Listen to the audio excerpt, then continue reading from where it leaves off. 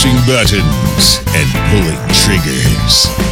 This is Gun Funny.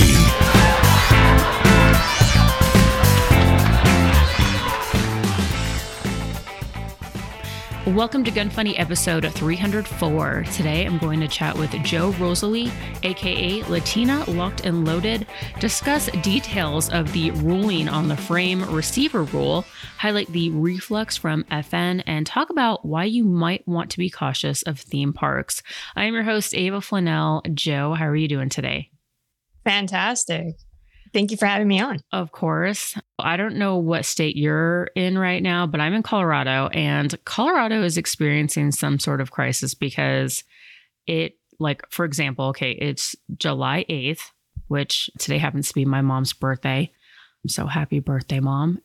But anyways, I'm sitting here. I had to turn my heat up in my house because it's 60, I think it's like 57 or 60 degrees today. And Wow. We've had so much rain. And I am just over it. I'm super freaking pale. I'm way too pale for it to be now July. And it's just been nonstop. Like, I'm ready to just start planning on, a move. Well, you might want to consider Florida. We have, we're currently in our rain season. So it's been raining pretty much every day for the last couple of weeks, but you have some intermittent sun. So it's nice. I'm sure that when it rains, does it cool things down, or is it just kind of like still that really hot? It just makes things probably even more humid and unbearable, right?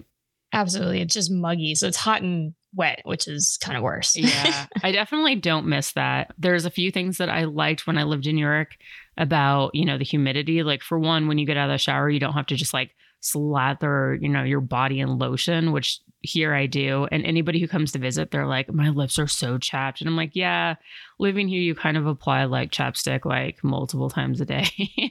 And I don't know. So pros and cons, but the humidity hates my hair. I'm sorry, my hair hates the humidity. I'm sure the humidity loves my hair. But yeah, so I guess you're right. It's always green on the other side, but I'm still just, I don't know. I'm over it. I am going to California next week, so I'm kind of excited for that. And it looks like there's no rain and it should be nothing but sun.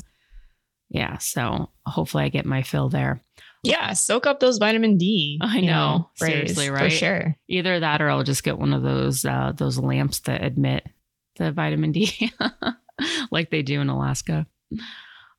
All right, so before I start, I want to talk about BSF barrels real quick.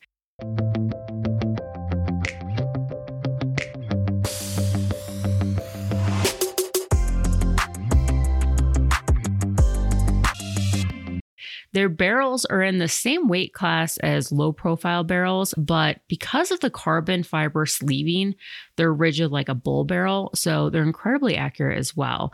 The barrels are tuned down to low profiles, but then the roll wrapped carbon fiber sleeve loads it under tension to give you the heavy barrel rigidity without the weight.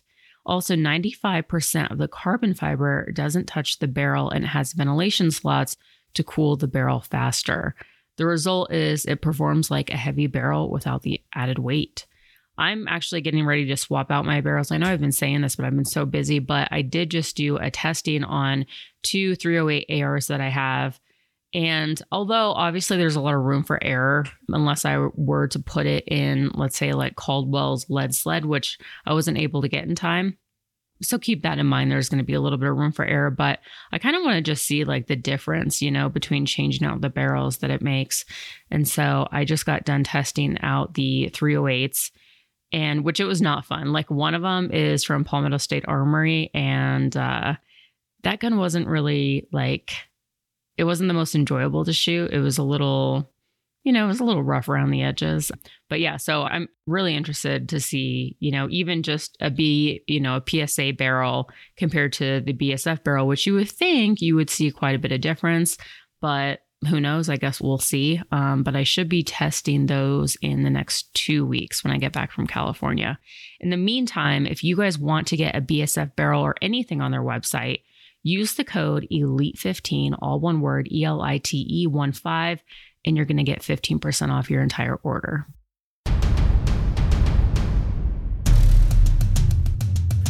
Learn the things you never knew on Deconstructing the Industry.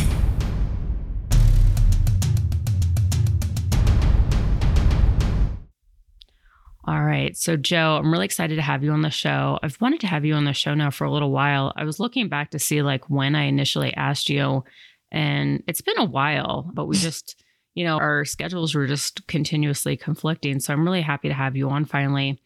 I follow you on Instagram and you're always posting some really interesting stuff and I love what you do. But I'll admit, I actually don't know a whole lot about you, which is great. So I'll learn along with the listeners. But for people who aren't familiar with the work that you do, can you just kind of give us a rundown of what it is that you do in the gun industry? Sure, absolutely. So my husband and I have a joint podcast. We're the Locked and Loaded Latinos. We like alliteration. I love English. So I was like, ooh, alliteration's fun. And we just basically do a weekly podcast trying to educate and bring up topics of gun control, amongst other things. So we originally started out, I think, in 2018 or 2019, back in Florida. As I mentioned, we had a situation with the Parkland shooting. It was very near and dear to our hearts because I was actually in Parkland with my 2-year-old niece when it happened. We were totally fine. We were just in a playground, but it just puts your mind in a weird place. Mm-hmm. I was a very casual gun owner. I was a concealed carry license holder, but I just never really took it too seriously. And then that's kind of what pushed me over the edge to being like, this needs to be taken very seriously, because your mind just starts going to, like I would be the one defending my niece if if something happened, am I ready for that? I'm not a mom. So it really just took that to make me think that protectively of others. And then my husband got into it because the subsequent red flag laws that happened with Marco Rubio really, really bothered him. And, that's what it took I took the emotional route. He took the illegal route. And, we kind of just used social media to start following other people. We'd been off social media for years and, started following Maj Touré and other advocates and getting inspired. We went to the 2019 DC rally that was held. And that was just, super inspirational. We walked out of that. And by Sunday, I think, after we'd smoked cigars and had a few drinks with, Kate, Kevin Dixie and Argo J and so many different advocates, Jara Hutchins, we left that saying, we need to do something. We need to step up. And we had no real crystallized plan. We got to do something and start out doing public speaking. We were asked to speak at certain events and then COVID hit. So podcasting became the backup plan and that ended up being what we do. So we started a podcast and focused on, I think because, we had that fun name, the Locked and Loaded Latinos, we tried to incorporate some Spanish into it, read the Bill of Rights in both languages. Eventually we realized, there's an element of, an echo chamber that we're all stuck in. So it's like we see the same people showing up. It's the same people we know. It's the same people who are watching other podcasts. It's the same people who are subscribed to AmmoLand. And we started thinking, what can we do to spread the message outside the echo chamber? Mm-hmm. And as much as education is important, just because you like guns doesn't mean, you know what's going on. But I think the point was also just to make sure that people knew what was going on, because a lot of people are very uneducated, and also just present break those misconceptions. A lot of people have ideas of who the gun owner is, and there's a lot of stigma. There's a lot of like, ooh, scary. So, I started living that. I'd be on the line at the store, at the grocery store, and start talking to someone about guns or, like safety, especially women. And, like you'd see them agreeing and you just take them by surprise because they're not expecting you to be that common gun owner. Mm-hmm. Yeah, absolutely. I want to talk more about your podcast, but going back a little bit, what got you started just, into guns and deciding to get your concealed carry permit? It was actually my husband. So we met, I think I was 27 when we met, and it was like our third date. His family was in the military. He always wanted to be in the military for health reasons. He couldn't. And his buddies all went, to the war on terror and came back and took him to the range, and he loved guns. So it was important to him. And, we had just started dating. So he wanted to make sure I was cool with it because that's kind of a deal breaker for him. Yeah. So it was a third date. And I think at the time he only owned like a Springfield XD45. And that's what I shot. And probably not the smartest thing to start, you know, a new girl on when you're taking her to the first time she's never shot a gun. But I came out of that, you know, out of the range, went straight to the counter, the gun counter. I said, can I buy one of these things, but in a smaller size? So that was actually my first gun. I got a Springfield XD 9mm. And obviously I don't have that anymore. I moved on and became a little bit of a gun snob. And, you know, as you do with experience and start caring about triggers and start caring about different things. And it's just become, you know, something I never knew I wanted to do, or a hobby that I wanted to try. And it just became, it was fun. It was just casual. You know, I saw it as a sport. I saw it as a hobby at the time. Nice. Yeah. I think my third or fourth gun was a Springfield XDM 9mm. And now I do use it in classes just to teach people, like, you know, about passive safeties, because it has that grip safety and trigger safety, but it hasn't seen the range in forever. Cause like you said, like as you get more experience, you become more of, you know, sort of like a gun snob, but you also, you know, as you try out different guns, you're just like, actually, you know what? I like this gun better. But actually the actual XDM model, the XD I didn't really care for, but the XDM I thought actually shot pretty well. And it is kind of nice to like try, you know, to start off with like guns that are kind of atrocious. And then because I think that, you know, you get accurate on that and better. And then when you do step into something that's so much more refined, you're like, oh, wow, this is like a walk in the park. And, you know, so I totally get it. I just think it's funny how all of us kind of fall victim into buying sort of something similar, like for our first gun. But this is kind of off topic, but I know you're obviously in the East Coast, Florida, but are you from New York-ish more? I am. Do I still have an accent? Because my parents are from New York, and then I spent 8 years in New York. I have such an ear for people that are in New York. Like, and I could tell the difference if it's New York or if they're in Boston or Connecticut, like, you know, just like different little areas surrounding it, sort of like, but it's like, I just have this ear for New York. What part of New York? I'm from Long Island. What part? The Suffolk County on the Great South Bay area. Okay, nice. So my parents are from, they lived on the South Side, and my mom was from Wantagh, which I don't know how to even say Wantagh without the accent, like Wantagh. I don't know. It's definitely not Wantagh. It's definitely. And then my boyfriend at the time in New York, he had a house in Dix Hills. So Nassau, and we used to go out there all like on the weekends and stuff like that. But I liked Long Island. I haven't been back in, oh gosh. Well, I mean, I did go back last year for work, and it was like, I felt like it was just like, wow, blast from the past. It took like a time machine back in time, you know, went to my old stomping grounds, like drove by my old high school, went to the beach. I'm like, why do we think these beaches were actually nice? Right. I know. No kidding. I know.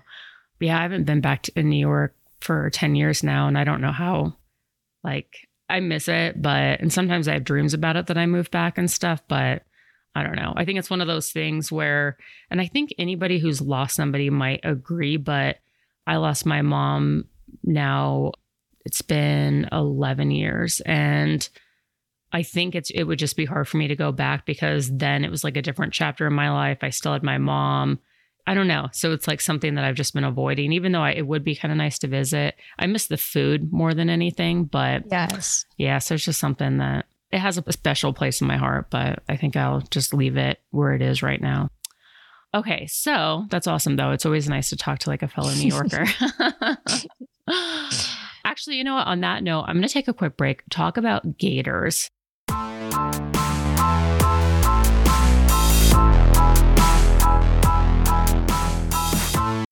Gators just announced a new limited edition of their Delta glasses. Jack Carr, author of The Terminal List, a former SEAL, has been wearing Gators since the late 90s, and characters in the show wear them as well for authenticity. And you'll notice like a lot of SEALs actually really prefer Gators. I've noticed that trend kind of. But anyways, the Jack Carr edition is the rugged Delta series in all black with Jack's signature crossed tomahawk logo and polarized smoke lens. Looks really awesome. They just announced them, so definitely keep an eye out. They might be available on the website by the time the show comes out. If not, and you want them, like I said, it's just a matter of any day before they drop them. In the meantime, check out the other styles as well. And if you use the link Gatorz, that's GATORZ.com/Ava, you're going to get 15% off your entire order. Let's go back to your podcast for a second. So Latina Locked and Loaded. So do you think that by the name, and do you mind if I ask, is your husband also, is he Latino?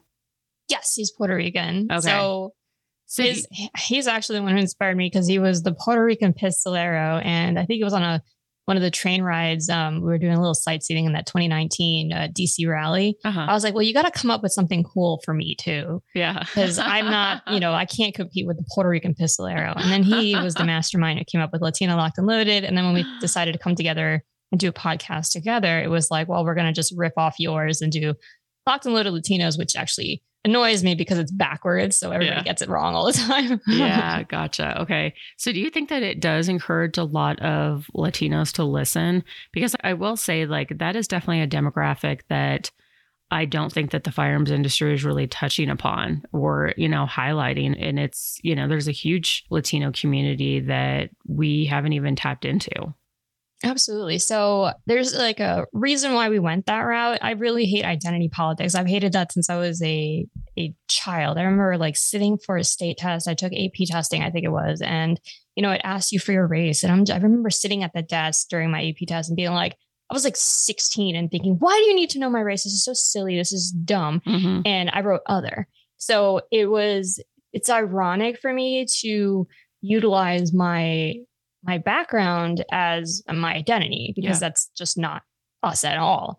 However, at the same time, it was inspirational when we first got into advocacy. We really just bonded with people who were working with their culture. So the Black advocacy groups, we went to local events for them. We did a National Range Day with them.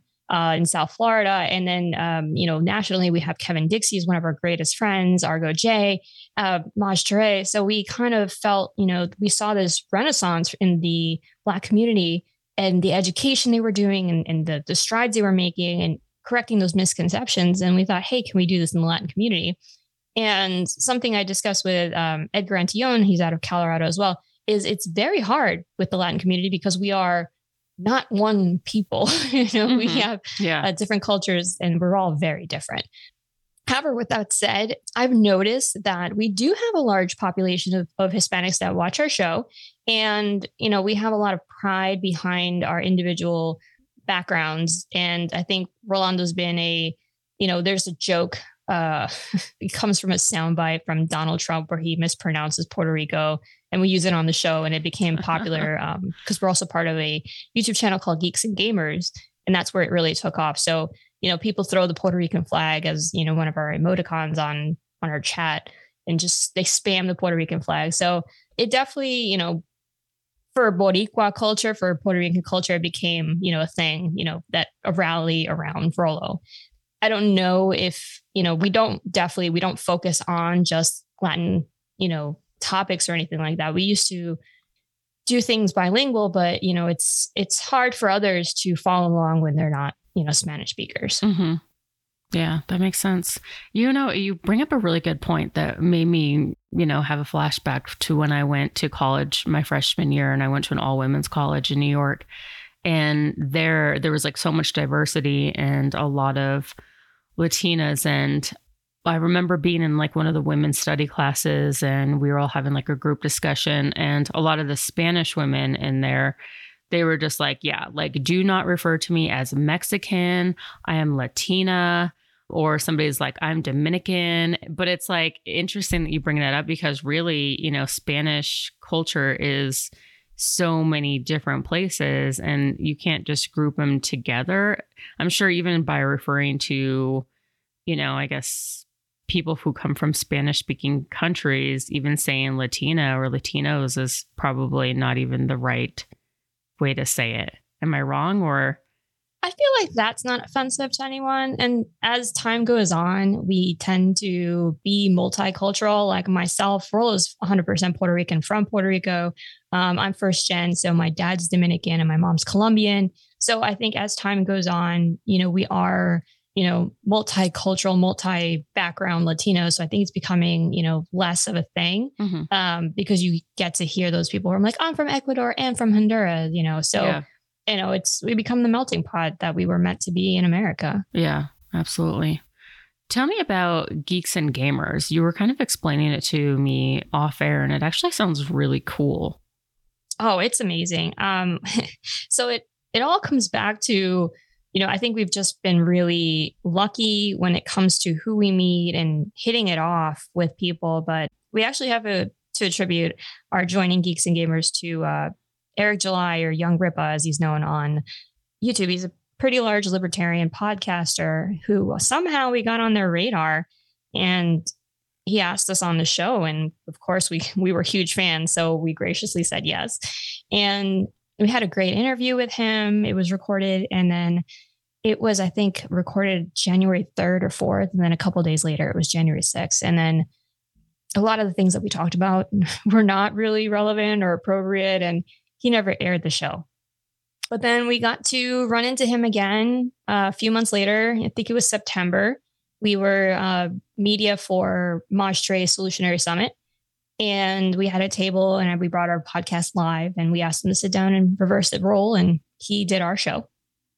And we just hit it off. And because we were fans of Geeks and Gamers, like we watched the show, we were in the chat, we saw he was on panelists on their shows. He's good friends with the boss on the CEO of Geeks and Gamers, Jeremy. And when Jeremy was looking for additional cast members, Young Ripa, Eric said, hey, I've got a couple of people that I think would be a good fit. So he recommended us, and we went to what's called MegaCon here. Like we're geeks. So we went to a convention, and Geeks and Gamers were there. They did a mini panel, and Jeremy came over to us and said, hey, you guys are the Lucky Little Latinos. I've heard about you. Are you interested in being part of Geeks and Gamers? Which was, I think, mind blowing to us, because it's, Geeks and Gamers is at like 370,000 subscribers on its main channel. It's got a bunch of offshoot channels, and, it's really cool to do something like this, because you're going from, hey, I watch your stuff, I'm a fan, to now I get to work with you and bring the elements that you are missing, politically or culturally to the table. So while we are sticking to what they do, which is pop culture gaming, I even play tabletop games like Dungeons and Dragons for them. And it still allows you to bring part of yourself to it. So we've noticed the conversations about guns coming into that space, and then people from their channel start coming over to our channel and kind of breaking out of that echo chamber. We have people who've never really had conversations about guns, who are not subscribed to AmmoLand, come to us and be like, yeah, this is so cool. I've never heard about this. This is awful. I want to get more involved. So it's definitely expanding the conversation outside, which is, to me, one of the biggest things that you can do as an advocate. And also it taps into one of the things that we find really important as a form of spreading the message is it's a culture war. So a lot of negativity is going around, and it also bleeds into video gaming. I've actually heard politicians in the last year blame, I think someone in Texas, one of the senators or representatives, blamed video games for one of the shootings. And it's just so antiquated. There's scientific studies that prove that there's no association. And, it's a huge part of our culture of teenagers and 20-year-olds and Gen Z. And, they've never shot a gun, but they could tell you scopes and all the, parameters of different guns, because they play Call of Duty, they play Fortnite, they play all these games that have guns. So what better way to be like, hey, you already know about guns. Let me educate you on the appropriate things that you should know about them, the legalities, the, safety, all that. So it just, in so many different ways, just came together, and, really just, it was a perfect marriage. Yeah, absolutely. That makes a lot of sense. I'm going to take another quick break to talk about Mantis.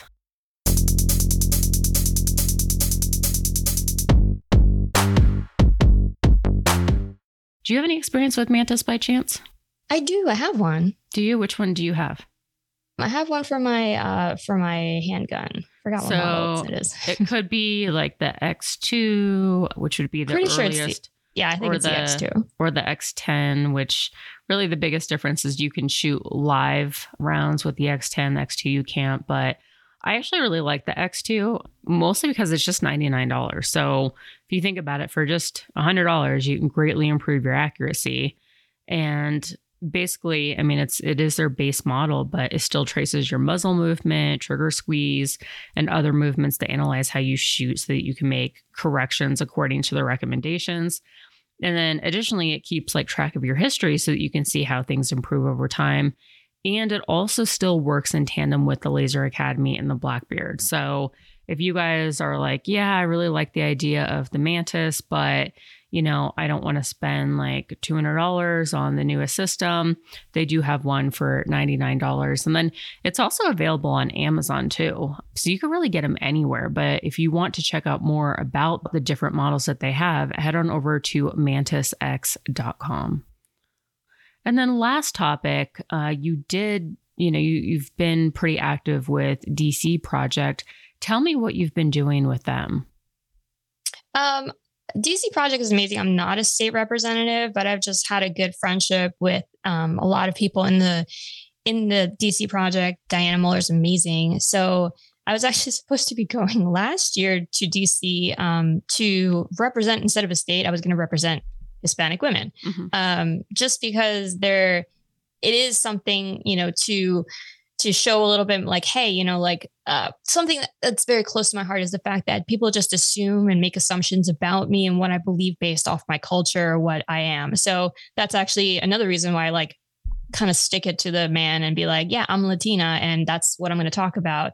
That's unexpected. So to me, that's a great thing. I don't like to see it as I'm I'm just another diversity hire. That's a joke that we do on Geeks and Gapers. Like, here are two diversity hires, Rolo and Joe. They're Hispanics. But to me, it's like I grew up basically hearing, and I still see it. I still hear it. It's like, oh, you're Hispanic. You must believe in this. And people just throw assumptions at you. So to me, it is important to be like, just because I am a certain culture doesn't mean I have a certain belief system.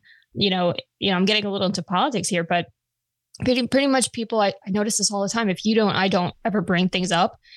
You don't talk about religion and politics with strangers. So, I won't bring it up, but people are very comfortable just making assumptions. So I like to make sure that, they're not just saying, oh, you're Latin. Do I have your vote? It's like, no, you don't. And let me tell you why, because I'm coming at you as a woman. And just because I have a background doesn't mean you can make, assumptions about that and take me for granted. Mm-hmm. So, and to show other Hispanics, like, you don't have to go along with, people just taking you for granted in their party. Yeah. It's actually a really interesting thing that you brought up, because it does happen, you see people, let's say on the street, that are trying to collect signatures, and they would easily say like, hey, you're Latin. Can we, count on your vote? Just assuming your political, affiliation. And it is so interesting. I mean, especially now today where they're like, don't stereotype. And yet we still are constantly stereotyping. And yeah. 100%. I mean, it's not to use their terminology, because I think it's, but it is these little microaggressions like that. That's like, but to me, it doesn't bother me in terms like you're being racist, but in a way it's like the people who are most worried about being racist are being racist, because they bring up the conversations. They're like, well, you know what I'm talking about. It's like, well, do I really? Yeah. So, I mean, I grew up very Hispanic. Spanish is my primary language. It's still what I call my mom every day, and I speak to her in Spanish. We grew up with Univision and Telemundo, and, the news up until I left my house was that. And when I go back to visit and I sit down, I go, wow, it's so biased. Was it always this way? Mm-hmm. And it was, Interesting. Have you done anything like with DC Project? Like, have you gone to, let's say the state capitol and, testified against some anti-gun bills or anything like that? Not yet. Diana knows I'm open to it. They were invited to DeSantis signing our permitless carry law a few months ago that just went into effect July 1st. Unfortunately, because I'm constantly traveling, I'm never in town for any of the events that I get invited to, but I am would love to. It's actually one of my dreams to be able to participate in that and testify. You know, it just hasn't worked out for me yet, but you know, she definitely knows that I have the interest, and when I can, I would love to. Mm-hmm, absolutely. The only thing is like a lot of the court systems, even that is kind of corrupt. Like when they decide like, okay, we're going to do, you know, the hearing, it's very changes abrupt. Dates right away or something, times. Exactly. Yeah. They're just like, okay, we're going to do it in 2 days and at this time. And I mean, this happened in Colorado with a few bills. It kept changing. And they were hoping that like eventually people would get frustrated and they weren't going to show up. And I'm just like, how unorganized, especially how do they not know? Like, I feel like, how could they not be organized when, you know, it's taking place at the Capitol and they have to rearrange everything so that it works with everyone else's schedule. And it's kind of just a mess. And I feel like it's definitely like a tactic for sure. Exactly. Yeah, absolutely. I know it's incredibly frustrating. And then with Florida being the shape it is, we used to live in South Florida. We actually just recently moved to Orlando, to Geeks and Gamers headquarters. But yeah, it was like, it's a 10-hour drive to the Capitol. So it was, I forgot what it was, but Rolando and I, at one point, there was some bill that was, you know, they were going to have a hearing and we were like, well, let's go. And then it's like, we planned the day, we take the day off, and then it got like moved. And we're like, well, we can't keep doing this. Like, this is just frustrating. So it's extremely frustrating, especially in a state like ours, where it's, you know, very taxing for someone all the way down in Miami to get all the way up there, or, you know, has a 9-to-5 job. And it's like, I definitely think it's on purpose for sure. Mm-hmm. Yeah, absolutely. Wow. 10 hours is a long drive, not to mention the amount of hours that you'll spend at the Capitol waiting to testify, because it's not just like, okay, cool, you get there and you do it right away. Sometimes it's like you're waiting 10 plus hours just to go up in front of the committee and speak. Yeah. So, all right, awesome. Well, for those who want to follow your podcast and follow you guys on social media and all that good stuff, what are your handles for that? Sure. On YouTube, we are the Locked and Loaded Latinos. On Instagram, we are the Locked and Loaded Latinos. I'm Latina Locked and Loaded if you want to follow me personally. And then I believe Rolando has a Twitter, Lock Load Latinos on Twitter. All right, perfect. All right, moving on with the rest of the show. So IWI.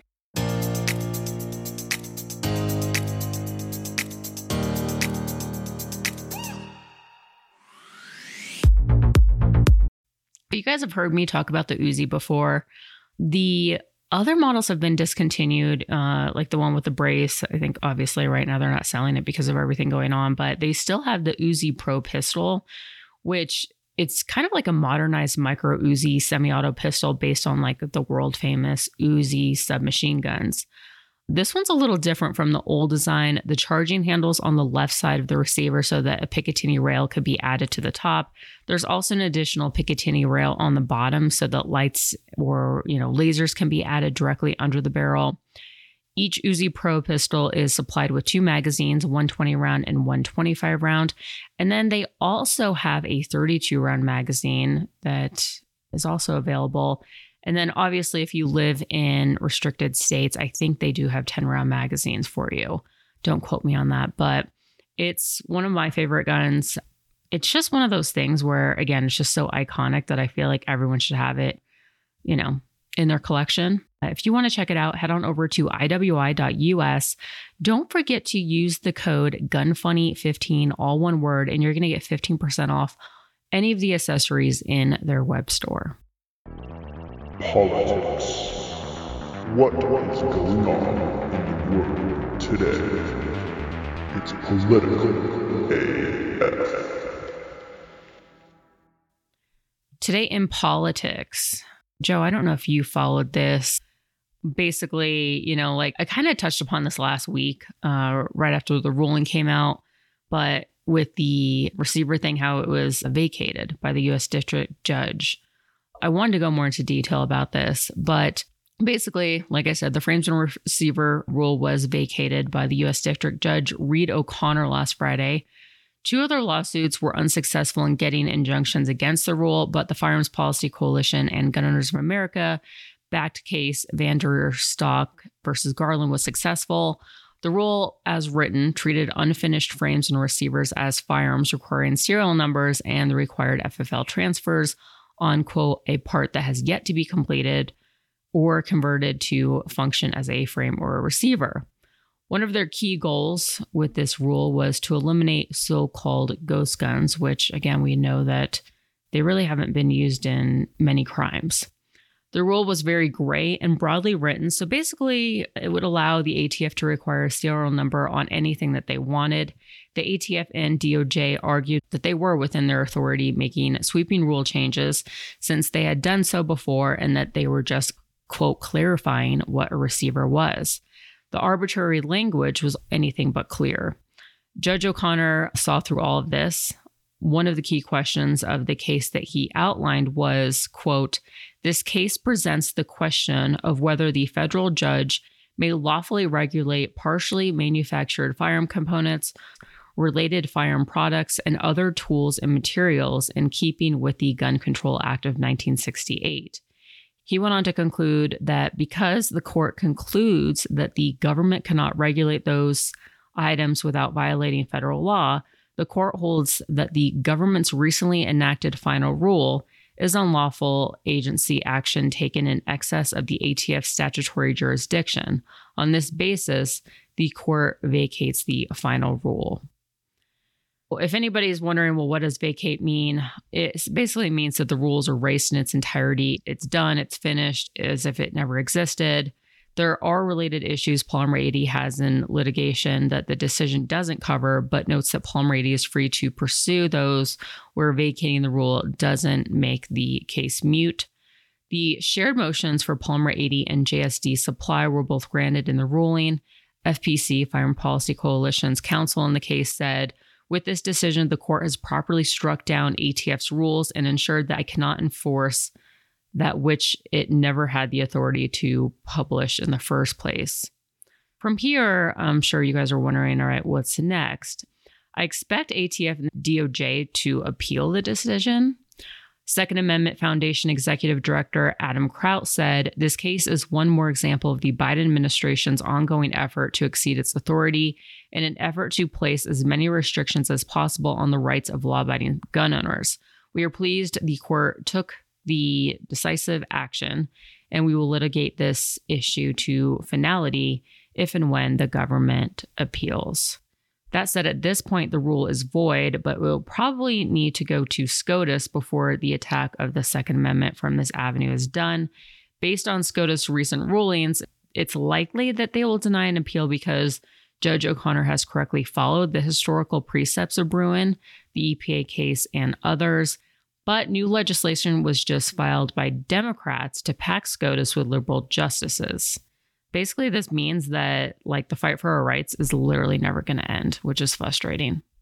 That's something that we talk about on our show a lot. It's just basically cyclical. And, you know, some people get frustrated. It's like, we're losing. It's like, no, I think that they're going harder because it's, you know, we're actually gaining ground. Yeah. And I feel like the ATF should just be eradicated because if you look at, we just had our Independence Day and we were talking about our founding fathers and the founding papers. And it's like, we have this system of checks and balances that is just being completely abused because the legislative branch is not being utilized properly to create rules and laws.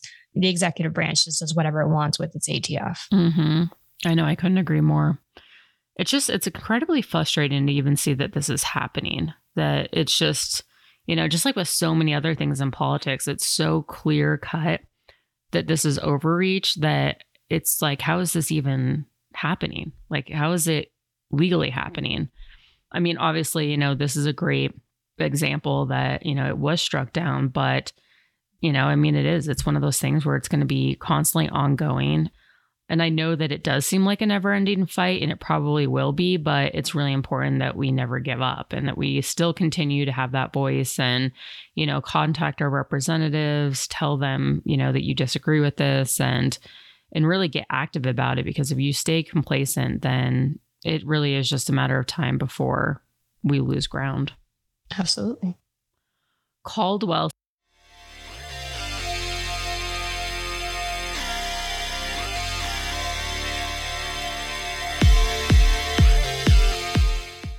Definitely time to add some Caldwell steel to your range, especially because, it's warm in most places unless you're in Colorado. But now's the perfect time to obviously shoot outdoors. Caldwell offers a bunch of AR500 targets in lots of shapes and sizes. Like, for example, they have their 5-inch plates as low as $19.99, 8-inch ones for $37.99, and then they even have a full IPSC target for $209.99. They also have T-post stands to hang them on that are only $21.99. And they're all rated for 3,000 feet per second impact velocity with 3,500 foot-pounds of energy. So they could definitely take a punishment. Just because they're inexpensive doesn't mean that the quality, isn't great. It is. I have them on my range and they've definitely taken a beating. So if you want to get yourself some steel or anything else that Caldwell Shooting offers, head on over to caldwellshooting.com. Remember to use the code GUNFUNNY10, all one word. You're going to get 10% off your entire order. Q&A. There's no such thing as a stupid question. Just kidding. Visit gunfunny.com/contact to submit yours. Today's Q&A is, how is the new podcast going? So if you guys weren't aware, I just launched a second podcast with Dalen Schaefer from Civilian Tactical on YouTube, and it is called Pew Pew Panel. And we talked about it last episode. It did just launch, and tomorrow our second episode comes out. But I think you guys will really like it. It really encourages listeners to get involved, to ask us questions. Would we rather do A or B? You could ask us, questions like, I don't know, something that you're like, hey, thinking about buying a new rifle. I'm doing X with it. What would you recommend? Just anything like that. But I think it's a lot of fun. We've definitely had fun with it, with recording it. And even for our first podcast, which you would think would be like super awkward because we're still getting our feet wet, I think we actually did a pretty good job with it. And so far it's gotten a lot of traction. You can see the video. So unlike, Gun Funny where it's just audio, we do video, and you can see the video on YouTube. Just search for Pew Pew Panel. Or we also have a website now, which is pewpewpanel.com. So if you're having trouble locating any links, to social media, YouTube, all that good stuff, head on over to pewpewpanel.com and check it out. But again, I think that you guys will really enjoy it. And especially because, I'm sure people are thinking like, well, are people going to be able to consume all the content that you're putting out? But what I've noticed is there's so many people that listen to the show right when it drops that I will wake up Monday morning with a bunch of emails from people talking about what I just talked about, that just came out. And then they have to wait all, for an entire week before the next episode launches. So I don't know if, Joe, is that kind of like it, is that similar to how it is with you? Where it's like people are just consuming it so fast that you're like, I can't even keep up with, creating more content. Well, ours is live with the chat, so we get that feedback right away. Oh, and it's fun because you get to interact and have the questions, and they totally derail us all the time. So it's a different element for sure. Nice. Yeah. Yeah. So it drops every Tuesday and Friday. So like I said, check it out, and really happy to see, some of my listeners from Gun Funny cross over to Pew Pew Panel.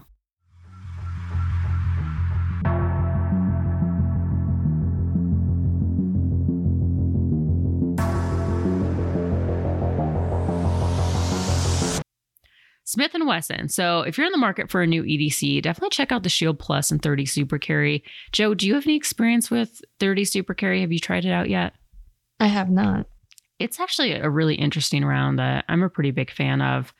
I think it is going to gain a lot more traction in the next couple of years as more manufacturers start developing guns that are chambered in it. But for right now, the Shield Plus is available in 30 Super Carry. And what makes it so great is the Shield Plus, so it has the same footprint as the 9mm version. You can't really just tell by looking at it, But with the 30 Super Carry, it fits more rounds, which is typically about 20% more rounds in the magazine. So this means that it now, in the 30 Super Carry version, holds 13 rounds in the flush mag and 16 rounds in the slightly extended mag, which is pretty good for the Shield Plus size. It's available optic ready with night sights and has the new flat face trigger, which I'm a big fan of. You could also get it with or without the thumb safety. And then also for anybody who's worried, like, well, what if I can't find ammo for my 30 Super Carry? I've definitely been seeing it a lot more available on shelves. So, that's always a plus. If you want to check out more about this gun, head on over to smith-wesson.com. Tacti Talk. Discussing popular guns and gear. Love it? Hate it? Find out now.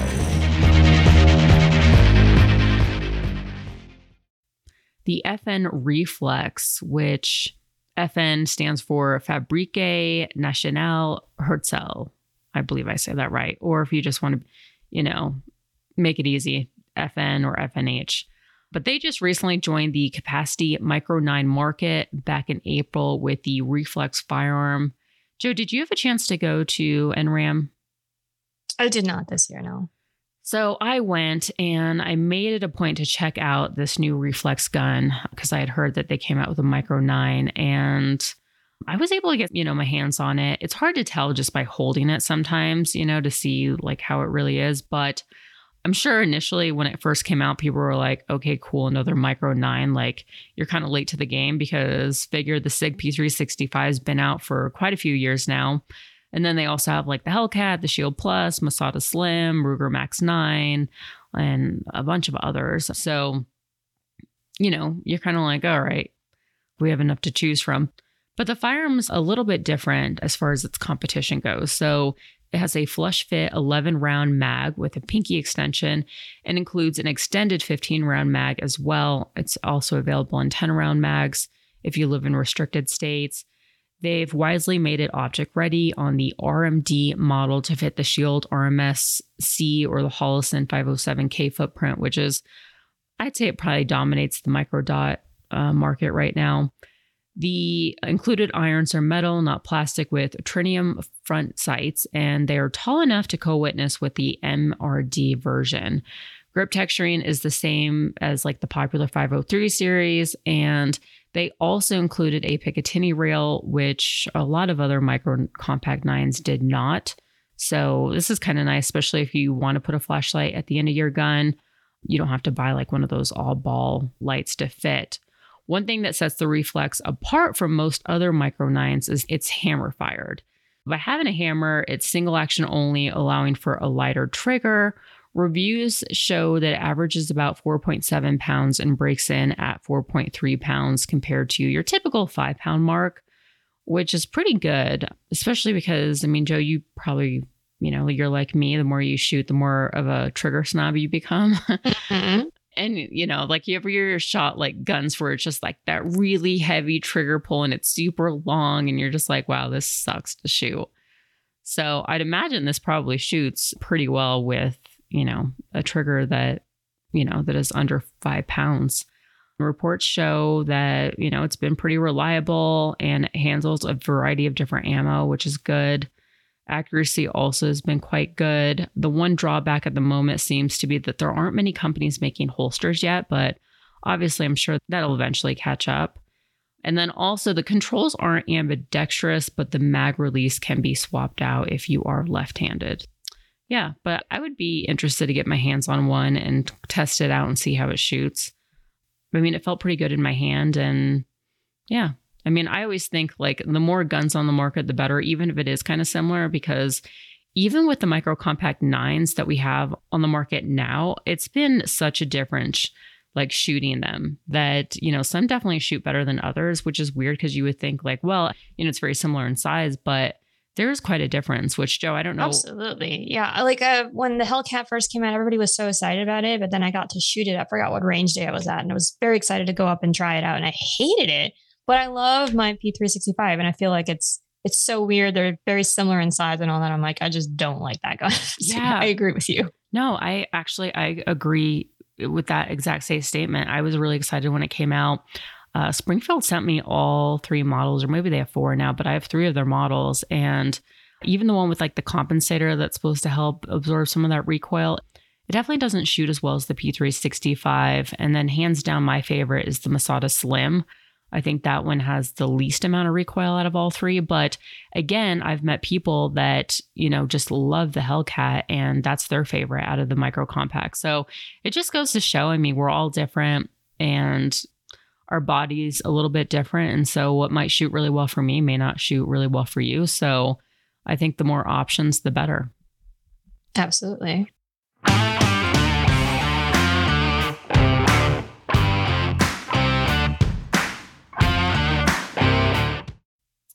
All right. Last ad, Franklin Armory. Have you ever shot binary triggers? I have. They're illegal in Florida, but I did shoot one at a range day once. I can't stand that they're illegal. Like, I'm like, what are you going to do with a binary trigger? Like, you're not, because if you ever tried to shoot one accurately, I mean, I get more rounds and it's like cool spray and pray, I guess. But I don't know. I think it's still just one of those things where unless you really practice with the cadence, I don't think you're going to be as accurate. I think they're just more of a novelty than anything. Like, I don't think I would ever use one for self-defense. But that said, I mean, it is just so much fun to shoot. And there's a little bit of a learning curve. But I think once you get that down, I don't know. I want to put them on all my guns that I have. What were your thoughts when you shot it? It's definitely a spray and pray, like fun.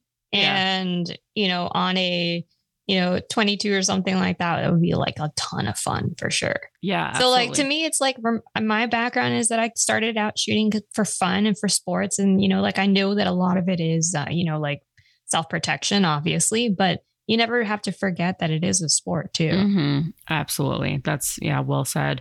Well, you mentioned 22. They actually have a drop-in trigger now for the 1022.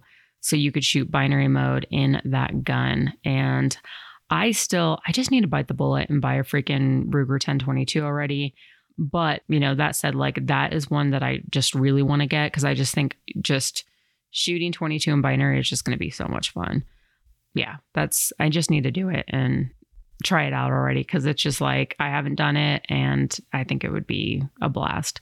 If you guys want to buy a trigger, head on over to franklinarmory.com. Use the code AVA, that's AVA, and you're going to get 10% off your entire order. Stupid, funny, cool, interesting, awesome,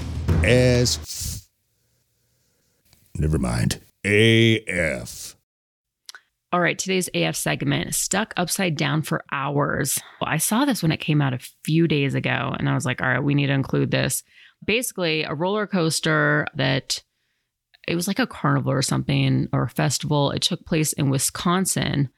Basically, something happened, and the roller coaster ended up getting stuck at the top, and riders were stuck upside down for 3 hours, which I've heard actually different things. I've heard 4 hours and then 3 hours. So I'm not sure. But either way, that's a hell of a long time to be stuck upside down. Like, can you believe how uncomfortable that would be with all the blood rushing your head? That's awful. My husband and I are roller coaster fans, like big time. And I know that's a Ring of Fire model, and I would never ride that. I would so not. Yeah. So before the show started, you said that you guys know a bunch of different models and stuff. So are some safer than others? Yeah, for sure. Like, there's certain manufacturers that are well-known, well-established. Like, first of all, I would not do carnival rides at all. Just the maintenance, tear down, put it back up kind of thing is just, so crazy to me. There's just, my husband is an engineer, so he loves to, show me documentaries on how like the mechanics of certain things work. And, with like Bolliger and Maviard or Intamin roller coasters, I always like, especially when a new model has come out and the first time I'm riding it, I want to know, like, why is you sure this is not going to, have any issues with the lap bar releasing or anything like that? And he's like, no, it's like, this is how it works. So for sure, the established companies that you're going to be seeing are, much safer. Obviously, nothing is foolproof.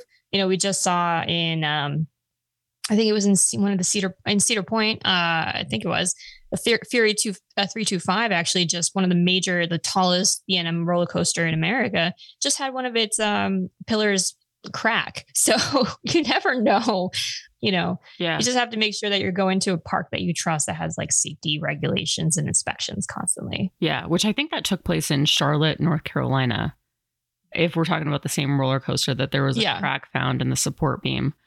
Yeah. I mean, and you're right. Like as far as like carnivals go or festivals, like I don't want to stereotype people who work at carnivals, but they are typically they're not engineers. They're, like your typical, like, I definitely would not trust them with my life. And yeah, so carnivals definitely freak me out. But reading this story, I'm like, yeah, you know what? I think I'm good. Not to mention the older I get, the more like I just can't tolerate. When I was little, I was just like all about like the scariest rides. But as I get older, I'm like, I just don't have the stomach for it. But apparently, and again, I don't know of like all the details, but apparently there was 8 passengers stuck, although it looked like there was more than that. But the article that I got this information from, it said there was 8 and that 7 of them were children, which is kind of good in a way because I feel like children could probably handle it more than adults. And then the video that I watched from somebody who posted a video, he mentioned, he was like, kudos to the little girl who told the firemen to go rescue the older man first because he was struggling. And he was like, that little girl definitely deserves a medal of courage for sure. So it was kind of nice that they took care of the older guy first. And I guess nobody was hurt. One guy did reportedly go to the hospital, which maybe it was the older gentleman. And they're still trying to figure out exactly what happened, why it malfunctioned. But I don't know. There's been some really interesting stories that are coming out, with a lot of these rides. Like last month, a roller coaster in Sweden, it derailed, killing 1 person and injuring 9 others. So it kind of just makes you maybe a little more hesitant to go on some of those rides. It won't change my husband's mind. He's on, since we live in Orlando now, he's on one roller coaster or another pretty much at least once a week. So yeah. Is that because of like Disney Worlds and stuff? Oh, he's a huge Universal fan. He likes extreme roller coasters. So he's always on Velocicoaster. We go to Tampa all the time and ride the RMCs. They have one there called Iron Gwazi. I mean, you should look them up. If you're scared of roller coasters, this is definitely going to be the one that's going to be like, okay, maybe I don't want to go on this, but I don't know. I feel like those are pretty safe. I trust those guys. Yeah, maybe so for now on, all right, if I do decide like, hey, YOLO, I'm going to go on this roller coaster, maybe I'll hit you up and be like, hey, have you done any research on this? Is it going to be safe? All right, awesome. Well, guys, it's time to wrap up. There's no iTunes reviews today, but I definitely want to hear from you guys, especially if you've been listening for a while or if you're a new listener. I definitely want to make sure that there's people out there listening, and it's always nice to hear from you. And you also have an opportunity to win a prize pack as a result. You can find me at gunfunny.com. There's links to everything. If you want to support the show, maybe consider becoming a Patreon. You could do so. Just go to gunfunny.com.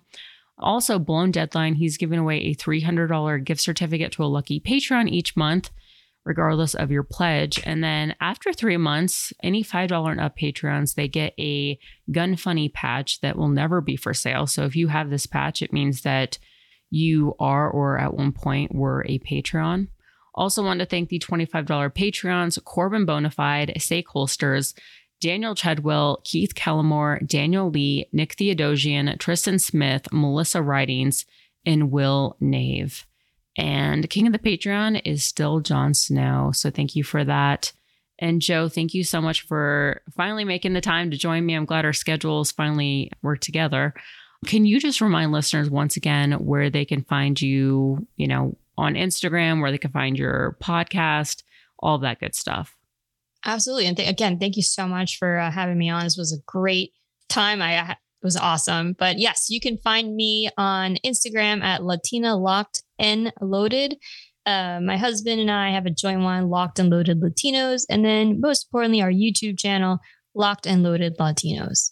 All right. Awesome. Thank you so much, guys. And I will see you next week.